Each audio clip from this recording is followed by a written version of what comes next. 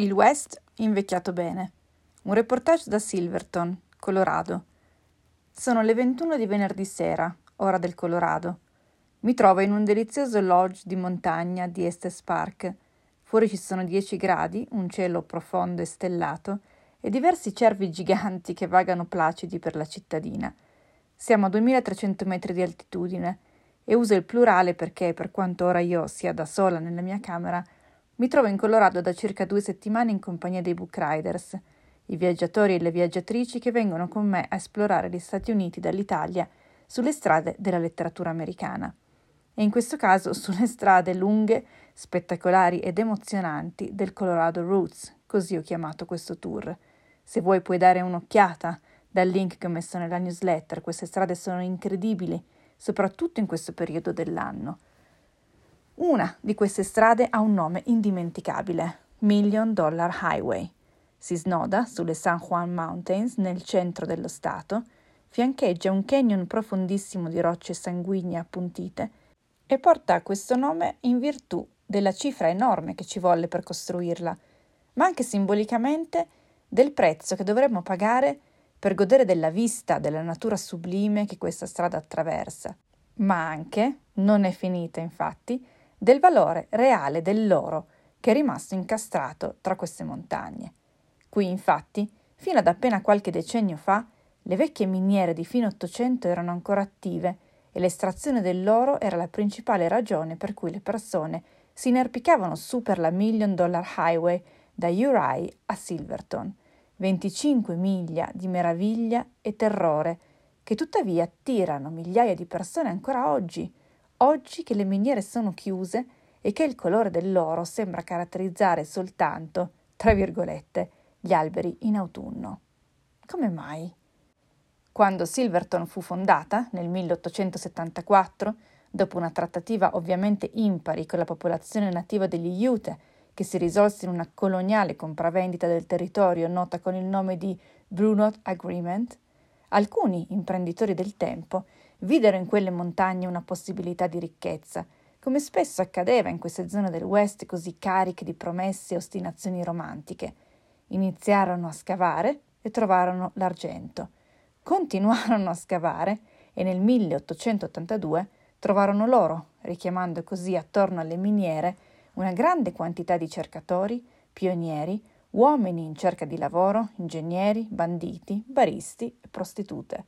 Silverton crebbe, quindi, come quelle tipiche cittadine western del nostro immaginario, lungo una Main Street larga e drittissima, con 3 parallele polverose, dove costruire semplici case in legno, alcune chiese, almeno un paio di saloon, un albergo con l'immancabile pianoforte a coda ed eleganti tappezzerie, una ferrovia che scendeva verso gli altipiani meridionali e poi risaliva in città una volta alla settimana, ma forse anche meno.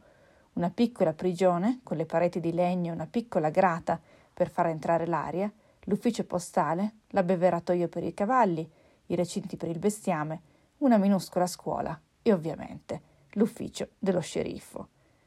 Tutto intorno quelle montagne piene d'oro, le cui pendici arrivavano proprio a filo della Main Street e che d'inverno si caricavano di neve bloccando ogni collegamento con le altre cittadine già di per sé molto distanti, così come il lavoro nelle miniere. Miniere che, di conseguenza, a causa delle condizioni del territorio e di quelle del mercato, per oltre un secolo finirono per essere croce e delizia di Silverton, la arricchirono e la condannarono a intermittenza, finché l'ultima crisi, quella del 1992, non ne decretò il definitivo arresto. L'epoca dell'oro era finita, i vecchi imprenditori erano stati disillusi, 1/3 della popolazione perse il lavoro, non si fece in tempo ad asfaltare le strade secondarie che la Main Street stessa divenne deserta, colorata, elegantemente western, ma deserta e più che mai isolata. Chiusero i saloon, chiusero i bordelli, chiusero le prigioni, chiusero le redazioni dei giornali e la stazione della ferrovia. Sulla $1 Million Highway continuarono a esplodere i colori delle stagioni e qualche occasionale copertone dei camion che lungo tutto quel secolo avevano preso il posto dei cavalli e dei carri. Eppure quella strada una delle più belle e pericolose d'America, così viene definita oggi, davvero deserta non divenne mai. E quella ferrovia che va da Silverton giù fino a Durango, davvero ferma non rimase mai. Né le porte dei saloon, quelle degli alberghi e dei general store, persino quella della prigione, non rimasero chiuse a lungo. Le strade secondarie non vennero mai asfaltate, le insegne e le vetrate dei locali non vennero mai rinnovate, ma sul finire del Novecento Silverton scoprì un altro tipo di oro e così com'era decise di investire su di esso, la promessa di una seconda, più fortunata esistenza: il turismo. Lo sci e le escursioni stagionali da un lato, il patrimonio storico mantenuto pressoché intatto dall'altro.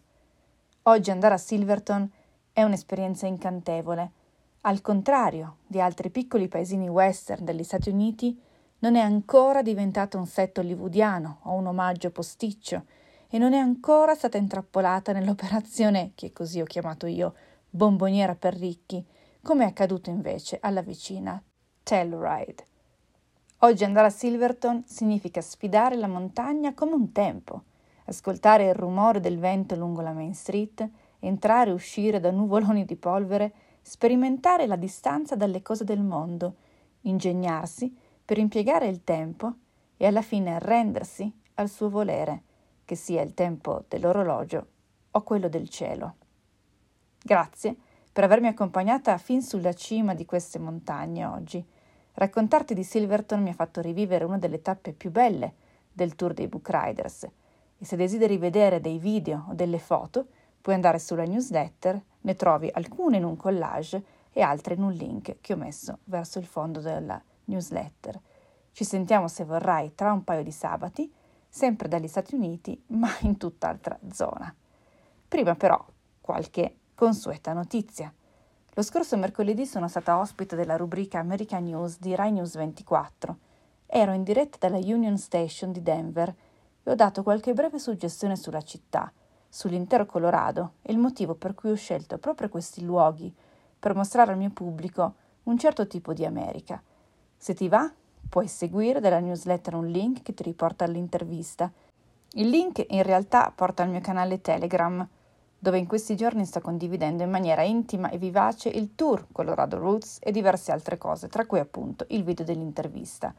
Telegram, maneggiato con naturalezza e personalità, mi ha fatto tornare la voglia di usare i social come reale mezzo di comunicazione e racconto, dopo le recenti delusioni dovute ai cambiamenti di Instagram. Magari fa lo stesso effetto anche a te. Un altro canale che è sempre più collaudato e soddisfacente è la mia membership.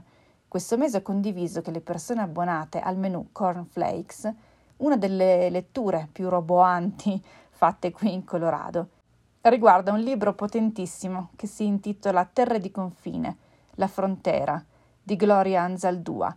Se ti va di saperne di più, trovi tutti i riferimenti ovviamente nella newsletter, così come i riferimenti ovviamente alla membership che, lo ricordo a te perché ne vale sempre la pena, mi permette di avere a mio fianco 2 collaboratrici, Valeria Sesia e Ginevra Candidi, che paradossalmente mi aiutano a far funzionare meglio soprattutto Instagram e gli altri canali social. Quindi è un circolo virtuoso che crea cose belle e che reclama, se vorrai, a gran voce la tua presenza. Grazie mille e a presto.